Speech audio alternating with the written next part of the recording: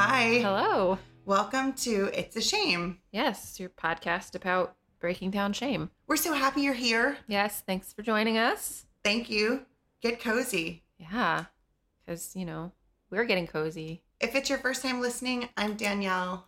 Yes, and I'm Lily. We are your hosts. And we're going to take you on a long-ass meandering journey. Usually. Meandering being the operative word there. Yeah.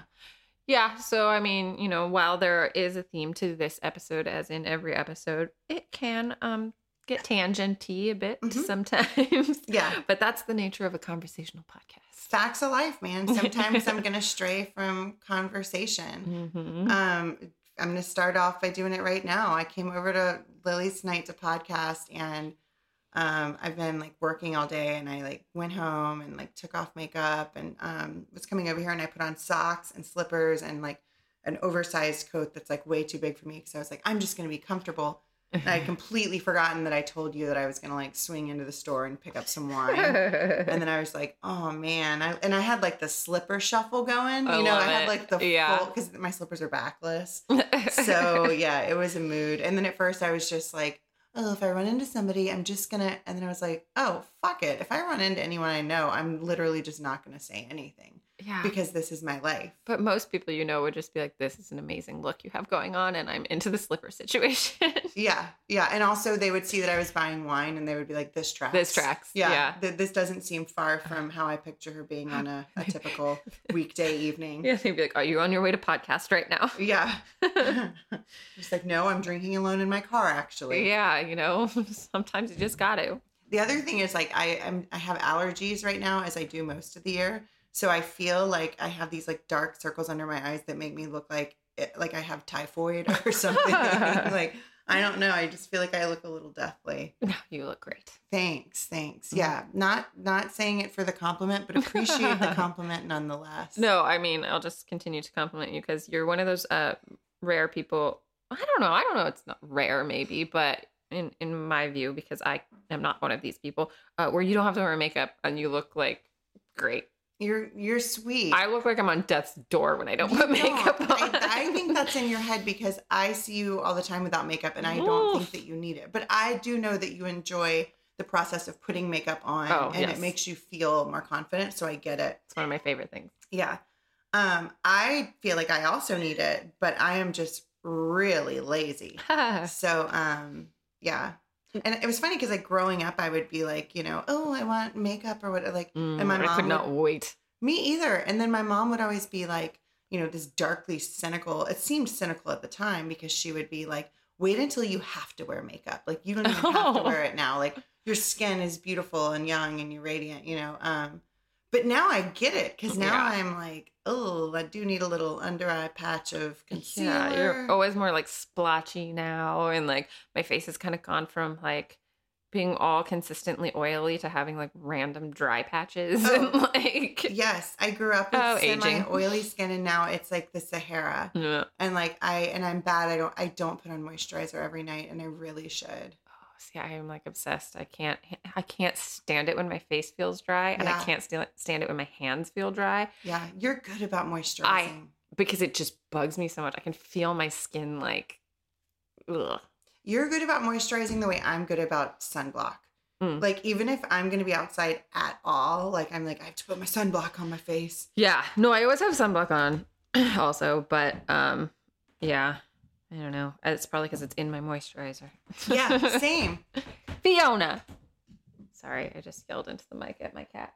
She's having a pay attention to me scratching post on the couch moment, and she's basically destroyed my couch. And I used to be able to pull her away from the couch, and she would be obedient. I can listen to you. Mm-hmm. And now I try to pull her away from the couch, and she goes right back to it. Yeah. You're not the boss of me. Totally. You're just a visitor in this house. Yep. Oh, cats. You've got so much attitude. They're dog cats, though. Yeah, they really are. Oh, yeah. So I was telling Danielle before we started recording that this morning.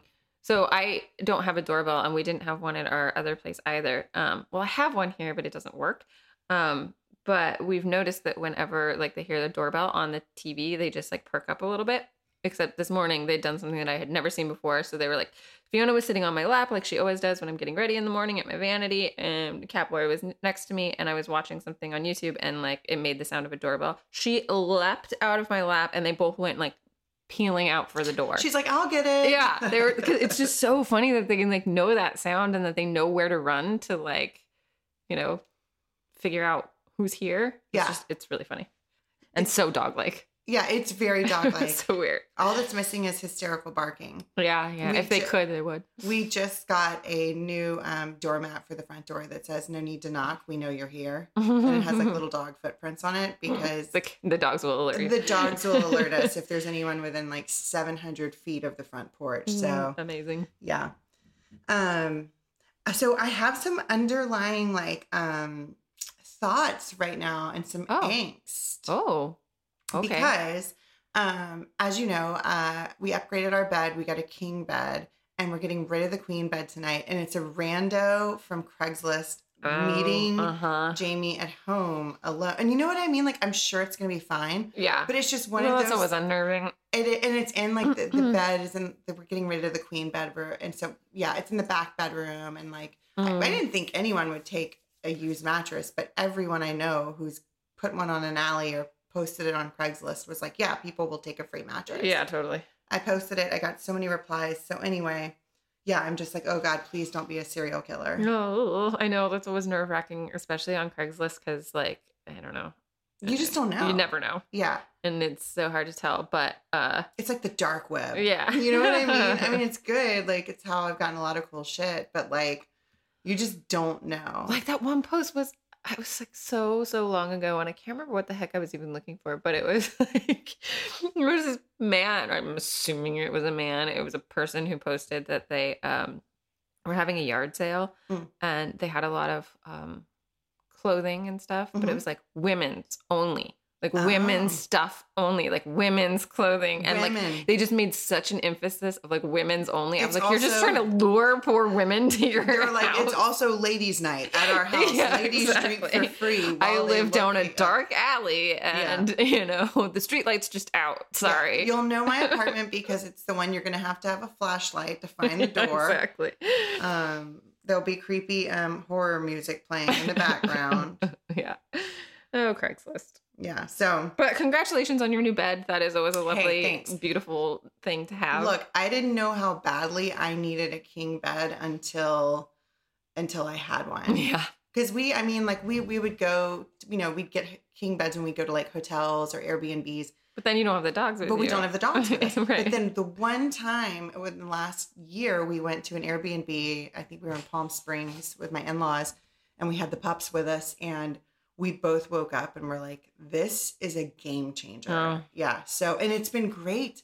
Makes a huge difference. I have somewhere to go. Yeah. You know what I mean? Like if they start to crowd me. Well, the other thing I love about having a king bed is when I love being like warm and cozy in bed, but then sometimes you just get too hot and you can like roll over and have like a cool spot to go to. And 100. It's amazing. Yes, absolutely. I also love the size of king pillows. I didn't know that was going to be a thing for me. And so we actually got like these really nice, like long kings. Yeah, long. And oh my gosh. Great.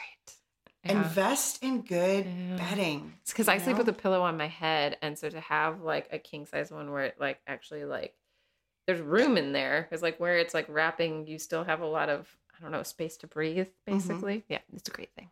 Yeah.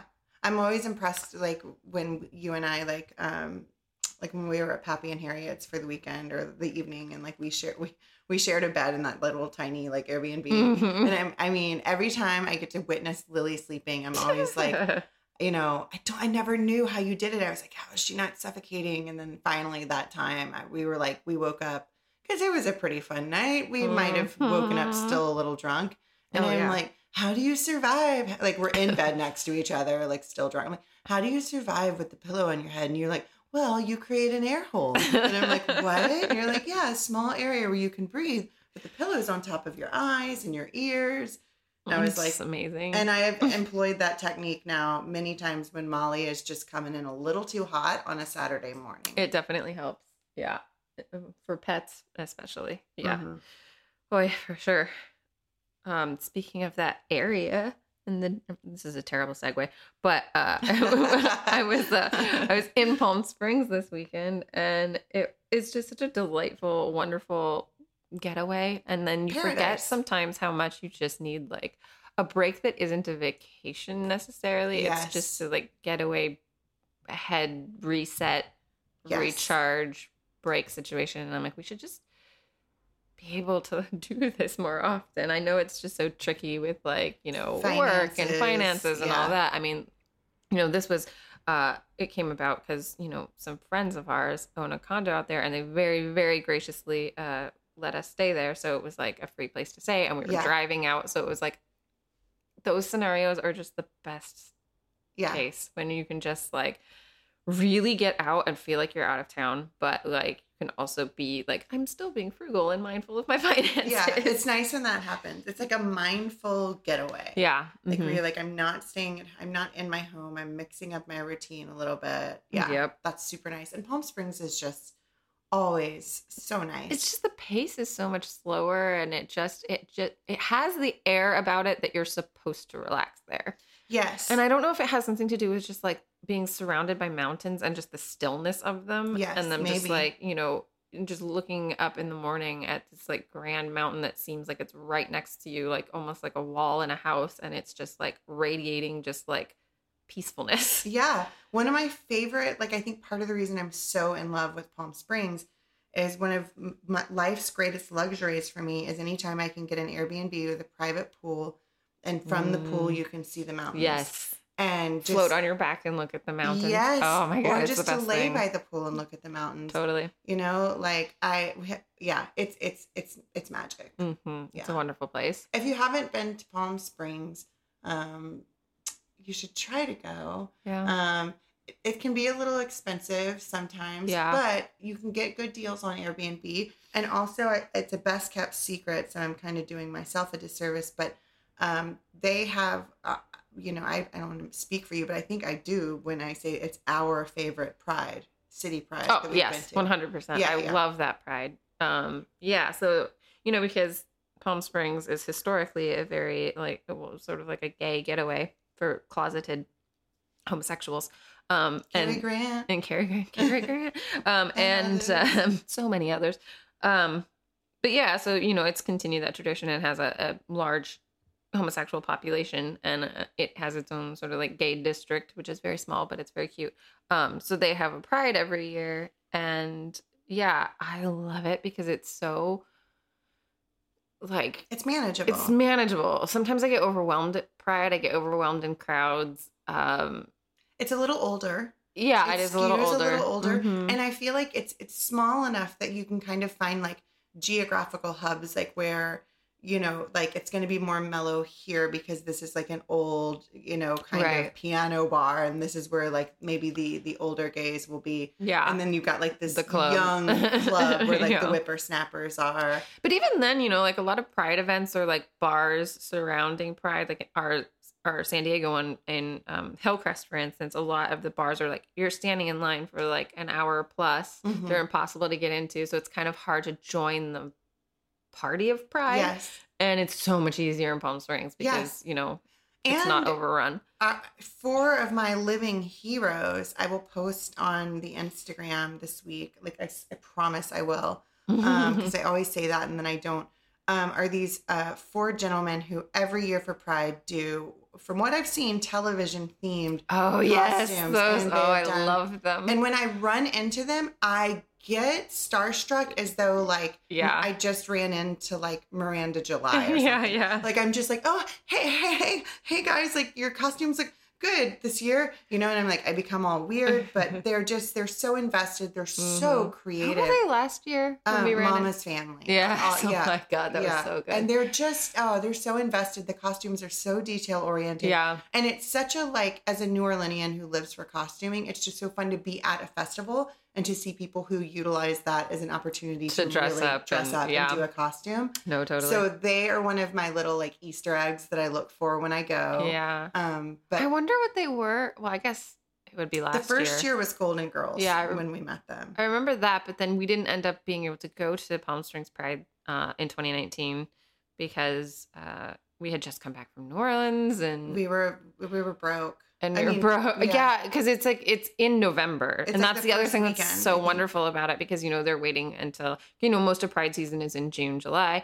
But, they have to wait in the desert until it's a more manageable temperature. So they have it. Yeah, they have it later in the year. So that's another thing, too, is it like you also get to look forward to it after like all the other Prides are over. Like there's still the Palm Springs one to go And it's a nice way to like kind of mix it up. So we've committed we're going this year. So yeah, I'll try to find those photos in my phone. I think I have them from both years. Awesome. Yeah, it's a and just one more anecdote before we move on about Palm Springs Pride.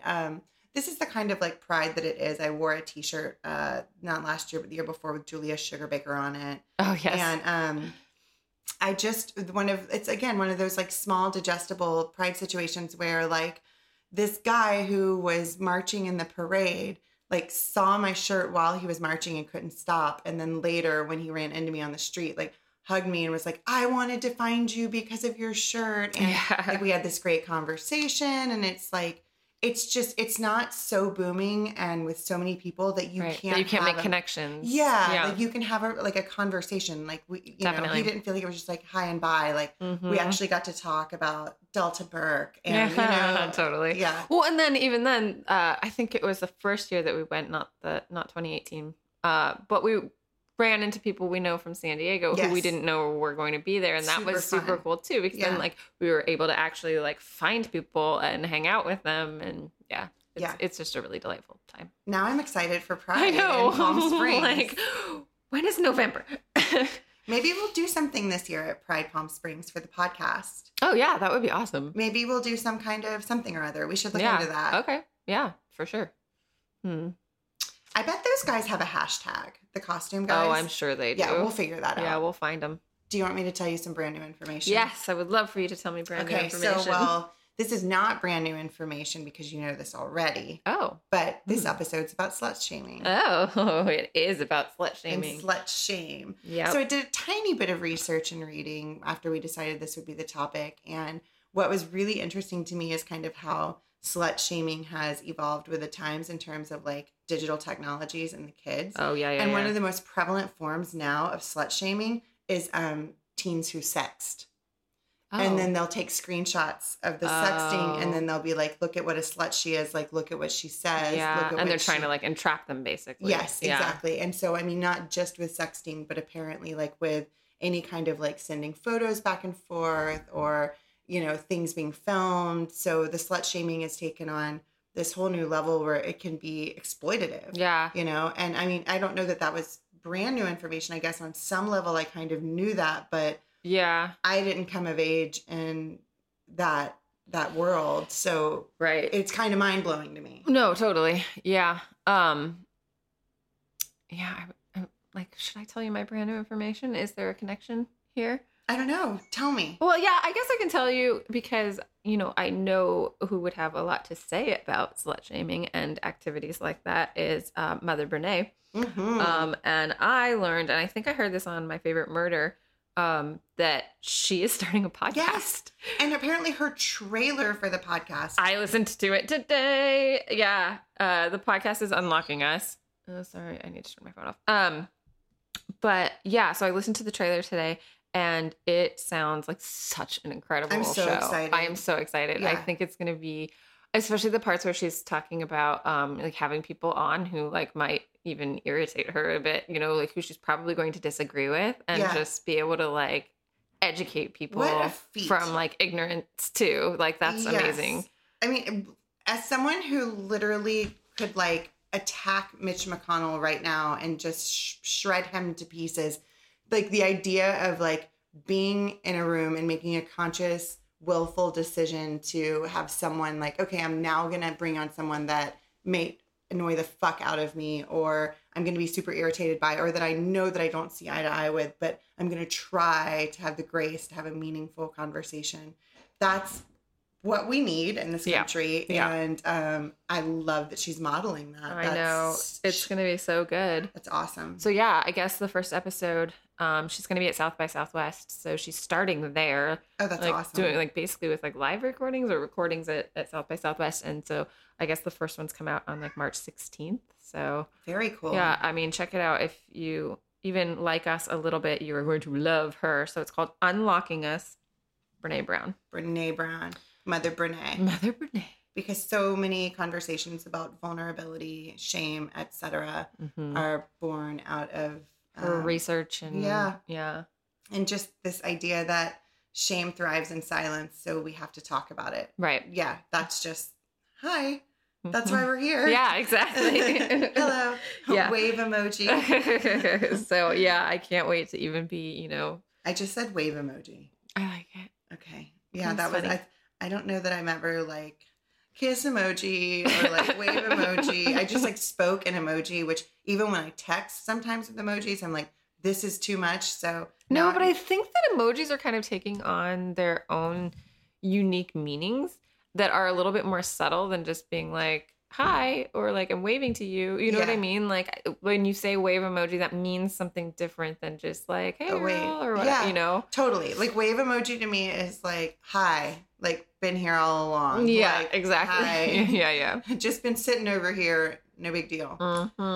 Anyway, so that's my brand new information. I'm very excited. I am too. So let's get to the topic at hand. Let's do it. Slut shaming. Where do you want to start? Well, so I think that we can start, kind of with your brand new information and that type of behavior, and and how like maybe different that is from our. Well, I was just gonna say maybe a question I should ask you is, Lily, what was slut shaming like back in the day for you? Yeah, it was very. I mean, it was funny because when you were saying like taking pictures of people's texts or whatever, I do remember some people, because we used to pass notes, and that was a thing like back in the day, children, when you still wrote with a pen and paper. We would like sit in class and we would either pass the notes in class or we would pass them in between classes, in between periods in the hallway or whatever. We would be like, I wrote you a note when I was in history or whatever, or just like pass it off like by hand. Yeah, and we would write each other these long, long notes. And, sometimes when mean girls were meaning, they would, like expose those. Yeah. And like pass them to somebody else, or at least, show them to somebody, or like, God forbid, show them to like the guy that somebody was writing about, like that was definitely a thing that happened. Like, here's actual evidence that this girl's like. I had this like crazy boyfriend in high school. And I mean, crazy, let's use a better word. I had a boyfriend in high school who was a big fan of nihilism, and he was spoiled, and he liked to lie to me, and he was dark, and that was my first boyfriend like that. And he was really into Nine Inch Nails because of course he was. You know what I mean? Like he was that guy. He was like that first guy in my life, like where I was like, I'm so attracted to this toxic dark energy. But after we broke up, we were in high school, and he had this like exhibit because he was a very talented artist and was a part of this kind of like advanced art program, and he had made a sculpture, and he made it from parts of my notes, and I had to get my mom involved and the principal, and his parents are both pretty progressive, and so they were like, this is free speech, but it was like my parents were like, this is exploitative, and it was like a whole fucking thing. Ooh. Haven't even thought about that till this moment. I mean, for the most part, I don't think you could really make out what it was, but it was my handwriting, and like everybody knew what was going on. And those are like private thoughts between the two of you. That's when I first got my red flag of like, if he seems really tortured, like he's just going to torture you, like often that is the case. Yeah. But I mean, I think that, did you feel at all like he was doing it in any sort of like revengeful way, or he was just being very artistic? I think it was completely revengeful, and I think he did it to make me blush and uncomfortable. Yeah. I think he did that quite often. Right. But I think that, because speaking of shame, he wanted me to feel ashamed. He wanted me to feel small and to shrink me. And I think that he's smart, very smart guy. I have no idea what he's up to these days. Probably a leader of a cult. But yeah, but I think at the time, if you would have asked him, his politic answer would have been, no, this is just an expression of, right. But another, tying it back to the whole slut shaming thing was, this was a guy that I did a lot of firsts Right. with. Uh-huh. And there was so much anxiety for me about like him telling people. Right, of course. And or lying and embellishing things. And yeah, you know, small town, right, high school, mm-hmm. mean girl's gonna mean, and so people are just looking for something. Yeah, no, absolutely. I mean, I think that, I mean, maybe we can go into it a little bit more later, but it's very in line with the much more extreme version of that, which is revenge porn, and like that horrible racket, and especially like how it mostly is against men perpetrating it against women. Yeah. And just, but then the ways that people react to it is so strange and it's bizarre. I feel like it's so, the thing about slut shaming is it's predominantly, and I mean, for the sake of brevity in this podcast, I will be talking about slut shaming from the perspective of women being shamed. Right. Because it predominantly is women being shamed, right? Right. Like men are allowed to be bachelors and playboys and whatever, and a woman. And they might have sort of the opposite of slut shaming, right? Where it's like if they're not experienced, they lie about it because like they get a lot of shit from their like they're supposed to be out tearing it up. Right, you know? right. And they're supposed to be really like hyper interested in sex and exploiting it and all that stuff. Yeah. And women are supposed to be virtuous and simultaneously, though, like really, you're supposed to be coy, but to a point. Right. You know what I mean? Yeah. And then you have to give it up. Then you're just a fucking cock tease. Right, exactly. And then you're problematic. Right. And so there is no good narrative. Oh, no. And like you're supposed to absolutely accept an offer of a date. But then if you know, eat a meal that they pay for, then you also owe them sex. But if you just say, I'm not interested, I don't want to go out with you, then it's like a rageful, like. Well, it's all, I mean, at the end, you know, and I'm sure a lot of what we're going to talk about is it's all going to come back in the end to what slut shaming is really about, which is about control. Yeah. And men being threatened and other women potentially, which could be interesting for us to talk about, being threatened by another woman who has control over her own body and her choices and says, no, I do like this, or I want this. Right. Yeah. I mean, I think that's interesting. Yeah. The sort of other women aspect of it, or, you know, other girls, because it happens when you're young too. Where I'd say women too. Yeah. No, definitely. But like mostly it starts when you're a girl. Yeah.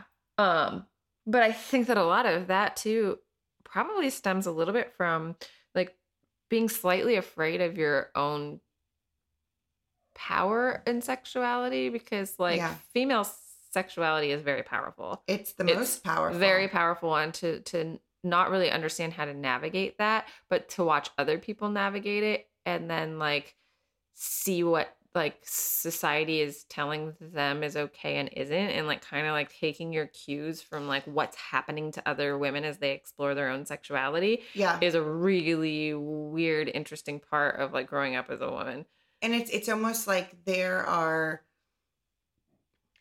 unintentional like lessons that you're supposed to gain. You know what I mean? These cautionary tales, right? You know what I mean? There was always like the girl who was like known as like the loose girl, or like she was kind of like a slut and like she slept around and like, I mean, and once you have that reputation in high school, it does not go away. It doesn't go away. And it's crazy. It's like so frustrating because now I look back on it and God, I wish I could just go back, because I remember some of those girls and I never, I mean, not in any virtuous way. Like to my recollection, I might have talked shit about them at some point and been like, oh, like she's so, but I don't remember saying anything because I remember being really like envious. And I just remember thinking like, because I was so like my upbringing, the way that I was raised, like I was chased to a certain point, and I didn't really want to be, and I was envious of like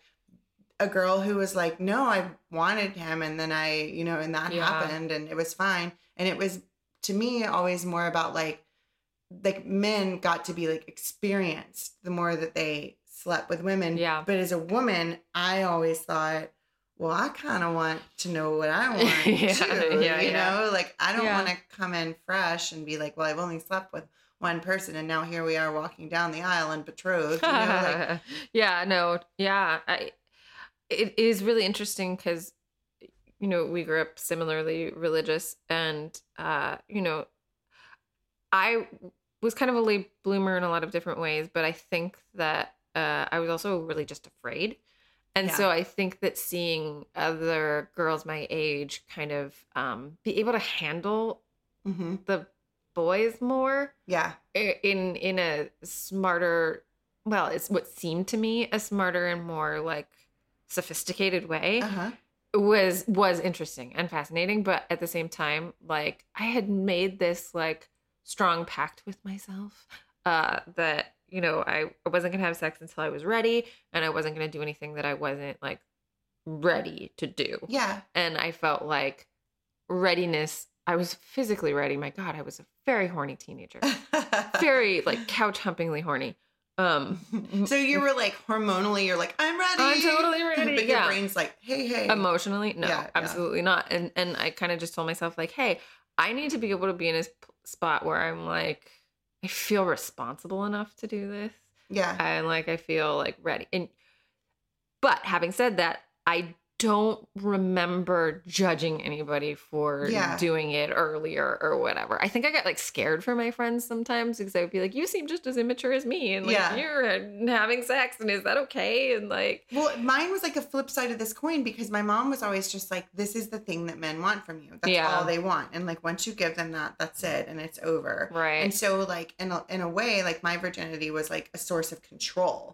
It was like, and I was under this like, misconception that somehow that, you know, like I was empowered if I just like, you know, said no, like I'm not going to have sex with anyone, and I'm, you know, as opposed to like, which I wouldn't learn until later through mishaps and the whatnot, like learning how to do what I wanted to do hormonally, emotionally, all of those things, because for so long it was just like a waiting game, and then it became a like, well, we only did this and we didn't, because I didn't want, in a way, like I didn't want to have sex with anyone from the town I was from, because it was so small, and I was like, this is it. Like, I'll never live it down. Right. Yeah. And that's the other thing too, is that it's really hard when you're trying to sort of figure life out and figure your body out and figure sexuality out, to have to think that you're just going to become part of like a story, and that story can go horribly wrong for you, given like the wrong climate, the wrong, like,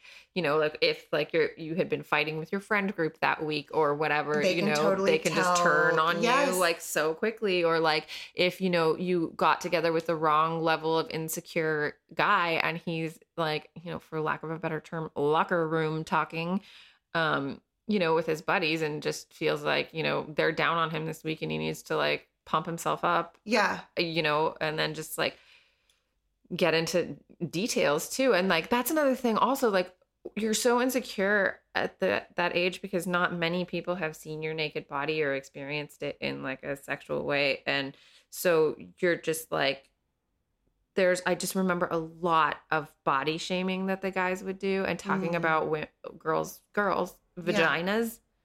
I remember like them joking about different girls' vaginas, and that they were like smelly, or like their labia was weird, or like they didn't shave, and like, you know, there was so much vagina shaming that it was just like, I was just like, oh hell no, none of you are seeing this shit, because I heard the way that they were talking, and like very openly. And again, it's like, it's this form of them like trying to have control and power, because they, you know, it's meant to diminish the woman, and it's meant to make them something that is, you know, it's just, she's one of many. Like, and she actually doesn't even stack up, because I'm using this bullshit fucking criteria. It's like, have you seen, is it Nikki Glaser, her newest special? I don't think so. Oh my God. She has this brilliant fucking line. And I'm just like, you're a genius. She's talking about her vagina and like, basically just like every woman kind of feels weird about her vagina, like, because we're taught to basically. But then also, and so she's talking. It smells like tuna fish. It's never the right. Yeah. You bleed out of it. It's gross. Yeah. What is it? That stupid saying that misogynists like to use, like, I don't trust anything that bleeds for 7 days and doesn't die. Yeah. Like that bullshit. Anyway. It's like, you shouldn't, because I will murder. Yeah, exactly. Because anything you can do, I can do bleeding. Oh, yeah, exactly. Fuck off. But anyway, so she's describing her own vagina, and she says it looks like a hastily packed suitcase. And I just love it so much. I've heard this, it is just such a good line. It's so, it's like, such a great visual perfectly image. Descriptive, but also like, like, vaginas kind of are weird. Yeah. Penises are weirder. Yeah. And also, like, it's not even like we don't even talk about like vaginas and female anatomy. We talk about it in such a fucking cleansed, Cloroxed, like, oh, the human anatomy of a woman. If you look at a woman, she's just physically more attractive, her body, than a man is. Right. And it's like, well, then let her spread her legs and let's see her fucking labia and the Renaissance paintings. And then let's really talk about why and how a woman is beautiful. Because I'm really fucking tired of this idea of like these people that go on and on about women's bodies are more objectively, aesthetically pleasing than men's. Right. Sure. I would challenge these people and then say, then let's talk about women's vaginas. If you think like women are so beautiful, I mean, other than like the curves and the hips, it's like the forgotten element of the conversation that people have when they talk about women being more aesthetically pleasing. Yeah. Like the vagina is supposed to be hidden, packed away, not looked at, not talked about. Well, and that's the other thing too. Then, I mean, for, a person seeing another person's vagina for the first time, but like not really having any information about vaginas, like it must be really confusing for them too, to look at it and be like, I have to like figure out how to like please this sexually. And so then I think that a lot of people skew the other way, get afraid, and then just start shaming. Yeah. And then that's the just go-to. It's like, nothing's wrong with me. I didn't do anything wrong. Like, it's that person's gross vagina that's the problem. Yes. And I can think about this, a couple girls that I went to high school with that were teased and taunted. I can remember things that were said about their fucking genitalia, the way it smelled, the way it looked. And I just think like that there are so many of those women among us. And I hope to God we find a way to reclaim our identity and our genitalia. Yeah. Because that's a young age for somebody to start talking about, because you carry that shame. I mean, think about like, I had a boyfriend in 7th grade who said some horrible things about my nose. I've never let those things down. Yeah. I haven't had the misfortune of somebody talking shit about my vagina. Though I was at a dinner party one time, and a man said aloud, and I should have punched him in the face. He's like, well, we all just know that interior labia are more attractive than exterior labia. Oh, and I was like, as somebody who owns an innie and an outie, like, no, I've definitely heard so many, not so many, but I've been present for conversations where people are talking about like how a vagina should look and like what it should look like. And I'm like, no, there is no should. Like, there are also no two vaginas that are the same. Yes. And there's so many variations, and thank God for it. And thank God for it. But it's like, why do you have to feel like strange that yours looks one way versus another? I don't know. It's just a level of sex and slut shaming that is so confusing too, because it's like, why are you doing this? Do you ever want to have sex with another woman again? You're like talking shit about one woman's vagina in front of a bunch of other women. Yeah. And it's like, what's crazy is that when we're young enough and secure enough and whatever the circumstances are, we sometimes buy it. Yeah. And then we're like, shit, like maybe my vagina smells like fish, or maybe I have exterior labia and not interior, and people won't like the way my vagina looks. And then it's hidden. We don't talk about it. So it's like maybe what someone labels you as, it's very probably easy to buy that, because where are you going to go to get an alternative perspective? Totally. Unless you're like going to a bookstore and seeking out like some feminist literature. Right. I mean, maybe you've got like a great mom and a great support system who. No, there's a lot of good support on the internet. But yeah, back in the day when there wasn't any of that, it was very like very confusing. And also it's just sort of like puts a damper on everything because you're like, because trust me, people, nothing makes sex worse and stops you from having a good time more than you having to like think about your genitals. Yeah. Like, and all of your focus being there. Like, you know, other than thinking about like what makes it feel good, like thinking about, you know, like smells and shapes and, you know, whatever is just, that's not sexy. No. And people should enjoy sex. That's the other thing that I hate about slut shaming is that it tries to take the inherent enjoyment out of it for a certain group of people and say like, you're not allowed to like this. No, you're not allowed. You're not allowed to like this. And if you do like it, you're going to fucking pay for it. Right. And who are the people who want to be having sex with people who don't like it? They're called rapists. Like, why would you want that? Yeah. It's so inherently fucked up. Yeah, 100%.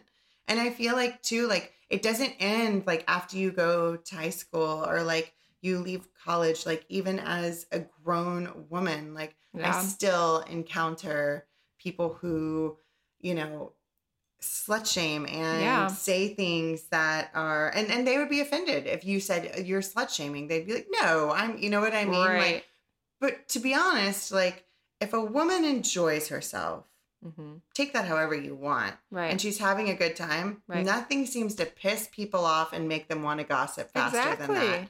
And it's so like, true. And it's like she's confident, she knows what she wants, and she maybe she literally asked for it and said, yeah, this is what I want. Right.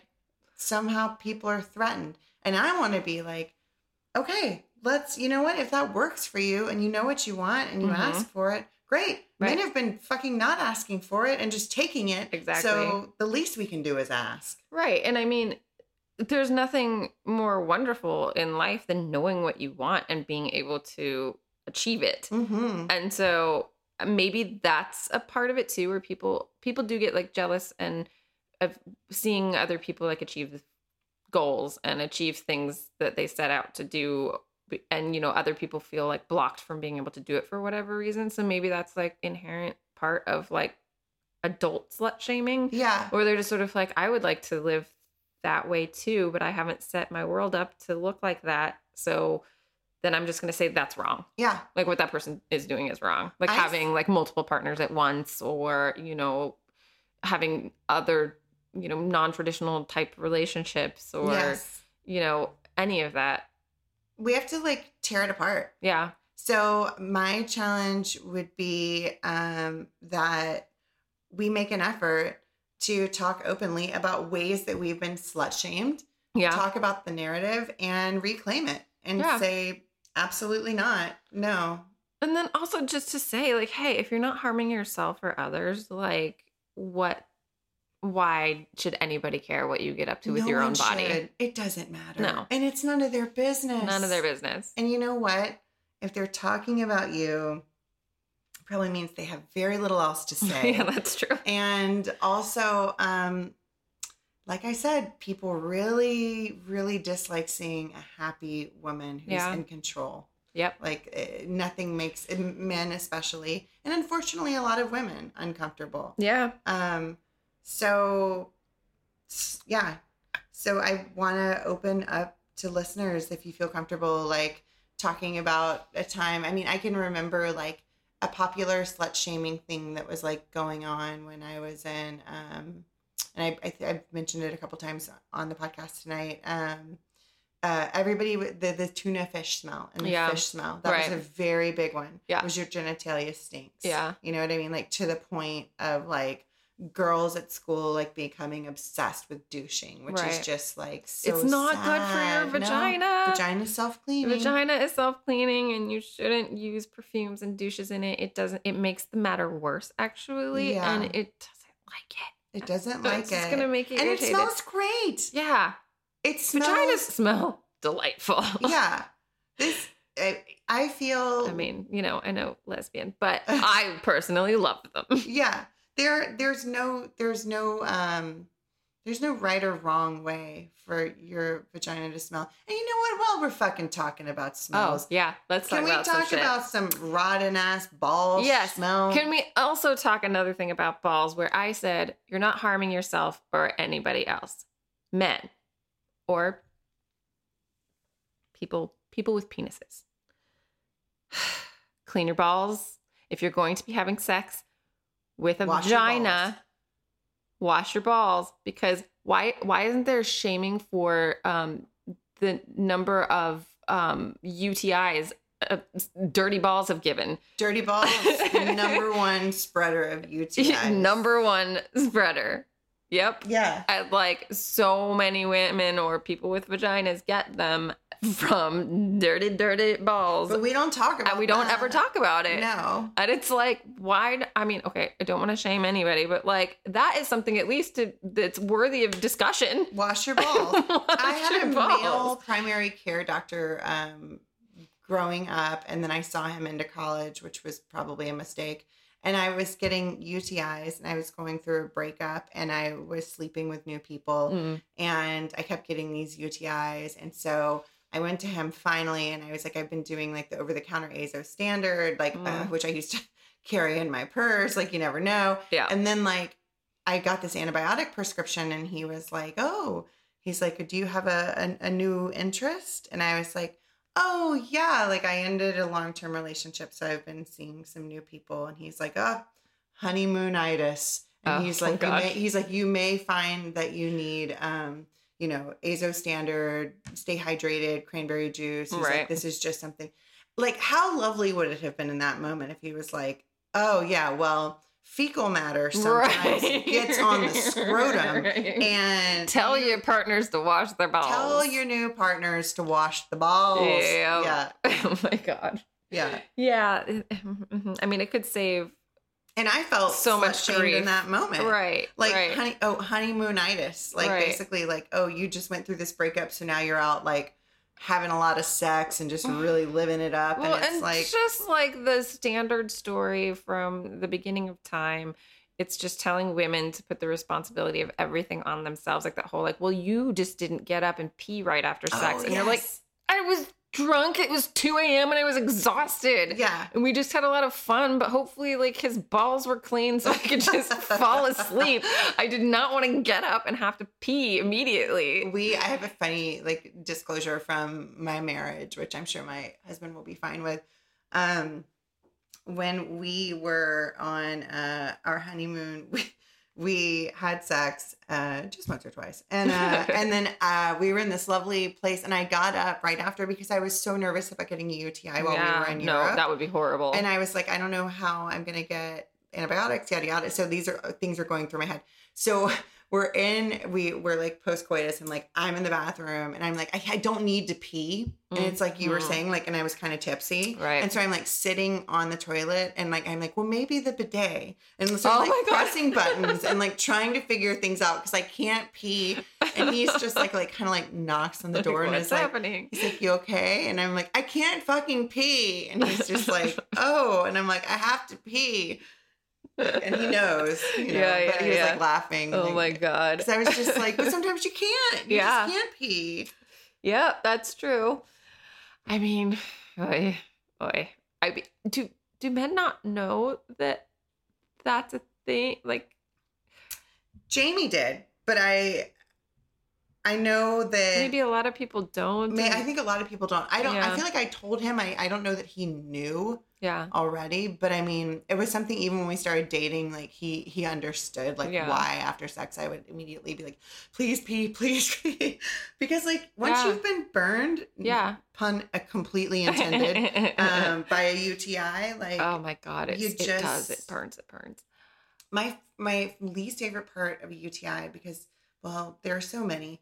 But is the urgency. Yeah. The feeling like you constantly have to go. Pee. Yeah. Yeah. And you're just like, oh, I just went to the bathroom. And then you go and it's like 2 drops. Yep. And it also burns. And you're like, it's so God. And you're like, you feel a slight relief for a second. And then it goes right back to the urgency burn. Yeah. Like the peeing burn, you're just like, okay, at least something's coming out and maybe it'll stop. Maybe it'll go away.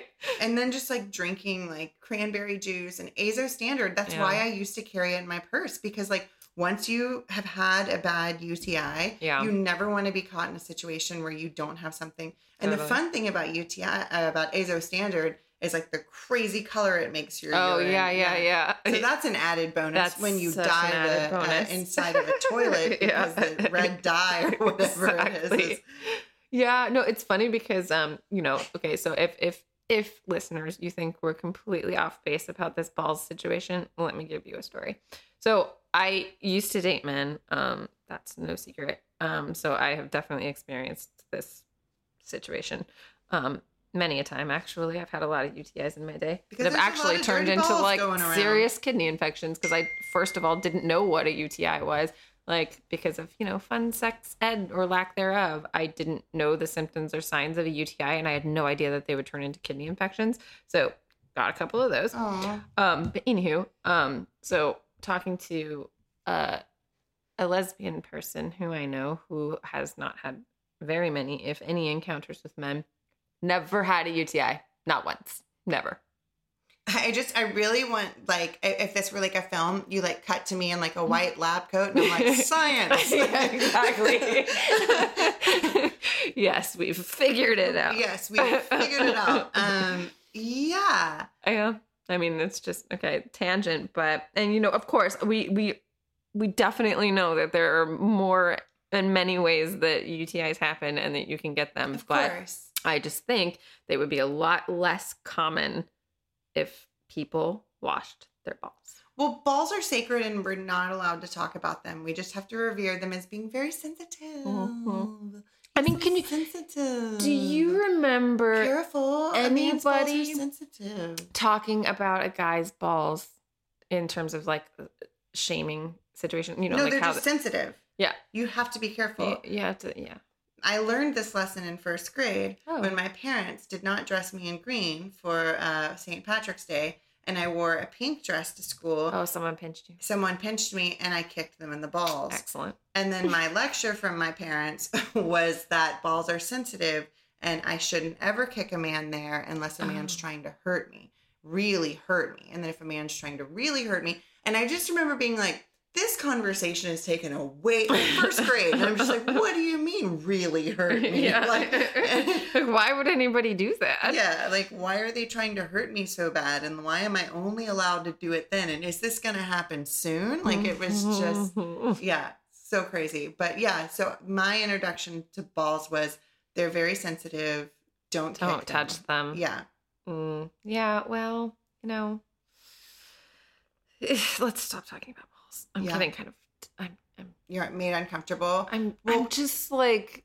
I'll get mad. Weird. I'll get mad, and I'll start like, just getting so frustrated by the fact that like those things in that area like controls so much of like life and the world. Everything. And they're also... They've even ruined architecture. They have ruined architecture. What isn't phallic? And then, we look at these sculptural things that are like, we're seeing more women in the field of architecture. So we're looking at different spheres, like spherical shapes. And I'm just like, hello, that's feminism in architecture. Like, because not everything's a giant erect penis that has to shoot into the sky. Excellent. And perfect. I'm PMSing right now, and I am loving this topic. And I'm just really happy we chose it. Can I take us down a second? Please. It's going to get a little dark. Okay. So, just speaking of like the ways that like slut shaming can get like really, really controlling and kind of in a horrific way. Excuse me, my throat just got dry. I read tickle. Yeah, I got a tickle. I read this article this weekend about the Amish community. Have you read this article? I put a star in it, and it's saved in my to read articles. I read the whole thing because I could not stop because I was so horrified. But I mean, we can talk about that in a larger context later. But one of the things, so this article is about pervasive sexual abuse and incest in the Amish community because it's a closed community run by men that doesn't have access to the outside world. I do, and they stop education after 8th grade. So there are all these women who are very, very vulnerable and very, so a lot of this is happening. Two things broke my heart. One, because of the lack of education and the non-existent sex education, but then they literally stop educating the women after 8th grade, girls after 8th grade. When they did end up, yeah, exactly. Because, when they did end up being able to report the sexual violence against them, they didn't even have words for their genitals. They didn't have words for it. So like describing it was an extra layer of shame. You can't just say like this happened. Like you have to actually describe what happened. And can you imagine having to not only relive that, but then go through the shameful thing of like not knowing how to even words to say to talk about it. Yes. Like that is just horrific to me. And I think that it makes me so fucking angry. But then two, the community. And I think that this happens in our community too, or like, in the wider society also, the community, when they would find out about, like sexual assault, sometimes they would hold the man accountable by just like shunning him and not like having him at meals or whatever, but they held the woman and oftentimes girl equally responsible as if she was like implicit in an affair, and they treat it as an affair and not as assault against a child. That shit makes me just want to light the world on fire. It is like it's a dumpster fire. So like, frustrating. And then you're just layering on more shame because your entire community is telling you that you were like. It makes me want to cry. I know. Like, again, PMS. Like I'm like on the verge of tears. I'm sorry. I know. I'm like we're going dark. I'm just like God damn it. But you know what? It's infuriating. And again, it goes back to the whole, like, it's all about like control, power, fear of women. And you know, after watching my sister birth a fucking 9-pound baby boy without any medication, not shaming people who use medication. I'm just saying that was her circumstance. He came so fast, she didn't have the option. I firmly am like, I get it. Yeah. They're terrified of this. Because it's so powerful. It's the most powerful thing I've ever seen in my life. Like, I'll never forget it. It's like, it may be one of the most amazing things I've ever witnessed. Yeah. And not like I can't wait to do it myself. Right, right. But in a like, fuck, women are amazing. Yeah. I was just talking to my sister the other day, and she was joking. She said, I told Mom, she's like, if there's anybody who is making Danielle a more radicalized feminist, it's me. I should never let her see a woman give birth. She's not wrong. No, I was like, yeah. I told her, I was like, I left. I met up with like Jamie, Lily, and Stephanie. I was like, why don't women rule everything? Because so powerful. We're so powerful and they're so scared. They're so threatened by our power. Yeah. No, but I mean, I think that is an inherent part of slut shaming. Is trying to take away somebody else's power because you see them have, I wouldn't say too much of it, but you see somebody like take pleasure in their body and in their life and in their place in society. And like, just like, especially the people who do it unapologetically. Yeah. And of course, like there are people who want to tear that down because it's threatening. Yeah. It threatens their way of life. Yeah. I mean, we're looking at it right now with this administration, this whole... Yeah. I mean, you don't even have to look to them. You can just fucking close your eyes, spin in a circle, and stop. What you land on and you're pointing at is probably something that's like inherently misogynistic and fear-based. Well, and then another thing, like, I think that with slut shaming, there is kind of that sort of like fake news bullshit where it's like, talking about things that aren't true. It's a lot of lying also. Yeah. That comes along with it, and like trying to skew the truth away from the like power of a woman. Yeah. And like to use it against her, or use the act against her, and like and cloud it and make it dirty. She was asking for it. Right. She wouldn't, the whole she shouldn't have worn that skirt or whatever. Yeah. It's like they want to have it both ways, right? Mm-hmm. They want you to be chaste and, kind of coy and virgin-like, but then they also like, what do you like at cock tease? Like, what do you, like, there's like this dichotomy, and then, go ahead. Well, but just like, how how is that better? Like, how is it like, because here's the thing. So say you stay like really like, for lack of a better term, like ice queen or whatever, and you stay away from sex. Like say you just are like above it all and I'm just celibate basically. There's nothing no skeletons in my closet, so to speak, that like you can uncover or whatever. But why is that better?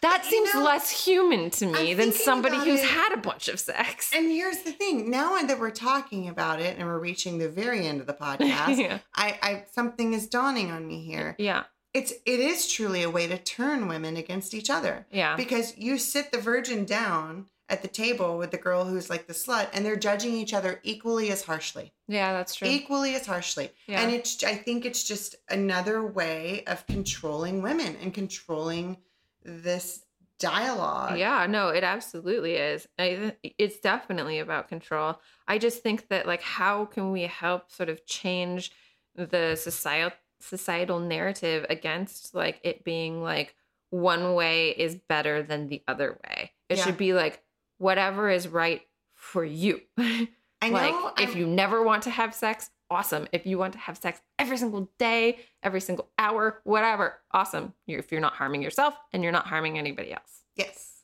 And I just want to do something that I've been doing a lot lately, and I've been revisiting her music a lot. And I'm just going to do yet another Ani mention. I keep doing these, but she's got this great song about promiscuity and the great line. And I just hope that maybe if you needed to hear it, you could listen to this song. She says, promiscuity is traveling, but there are many ways to see the world.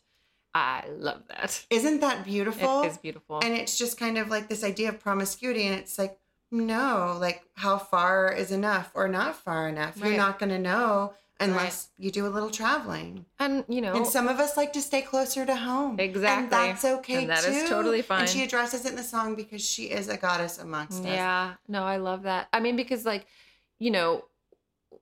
whether or not you look at it this way or not, I think that sex can be self-discovery, and it can also just be like kind of seeing what's out there, like what types of people 100%. Are out there, like what types of energies are out there, like what types of like, even the ways that people like have sex, like technique, like what's out there. Like for a lot of people it's kind of like I'm just traveling around a little bit and seeing like what's up works, and like what I like, what I don't like.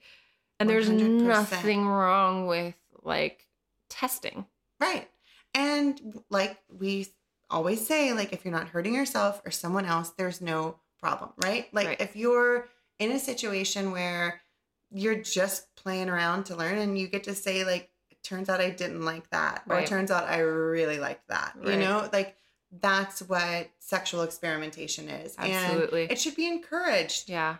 Ooh, and I would like to say, within that, you can decide mid-sex that you don't like that thing. Oh, yes. And then the partner and person that you're with should absolutely stop when you ask them to. And that is 100% valid and like necessary. The amount of women that I know who are in committed relationships with men, and they have told me that one of their like pet peeves, which it should be called something else, but I won't use that word, is when they say like, stop, that hurts, and their partner doesn't stop. Oh yeah. Nope. Not okay. Not okay. Never. Stop okay. means stop. Yep. Stop means stop. I'm uncomfortable means I'm uncomfortable. Even when I was on board, like when this started, if I'm not on board now, that is valid. Yeah. And if the stop thing is like, oh, you wanted it, maybe try a safe word, or maybe just stab him. Kick him in the balls. Kick him in the balls. They're so sensitive. They're so sensitive. Yeah. We've had so much fun. Yeah. Being with you for episode 2, season 2. Yep. Thanks for joining us yet again. Thanks for hanging out. Yeah. This was a good one. Yeah. And I mean, we honestly would love to like hear your stories. Contribute to this conversation. Please. What did we miss? What did we get right? We missed everything. We missed a lot because we always do because of meandering. And we got a lot wrong because we always do. Exactly. But that's why we're doing this. Exactly. So that you can tell us and we can learn and we can talk about it. Yep. So if you want to hit us up at shamepod@gmail.com. Mm-hmm. Yeah, I mean, if you even want to be anonymous from us, then just set up a dummy email. But of course, we will always keep you anonymous. Even if it's like your name is Ann Taylor. I don't know why I thought of Ann Taylor Loft. Interesting place to go. But I don't know why. If your name is Ann Taylor Loft. Yeah. If your name is Ann Taylor and you're literally like Ann Taylor at Gmail and you're like, I wish to be anonymous. We would never say. You're anonymous. You're completely anonymous. Yeah. We value everyone's voice and everyone's ability to choose when and how they tell their story. Absolutely. So, reach out if you want. And you can also hit us up on the socials. We're going to try to get more active on the socials. Yes. That's our goal. Coming. Yep. That's coming. And after this episode, I'm going to write down some notes of things I promised you. Right. So, and hopefully, I'll do a good job of getting all of them. Yay. Okay. So we will, talk to you in a week. Safe travels to Paolo. Oh yeah, Paolo going on a trip. Going on a journey. All right. Yeah. So we'll. So I keep getting tempted to say I'll see you next Tuesday. Don't. Let's do that. We will see you next Tuesday. We'll see you next Tuesday. All right. Take good care. Bye. Bye. See you next Tuesday. I love it.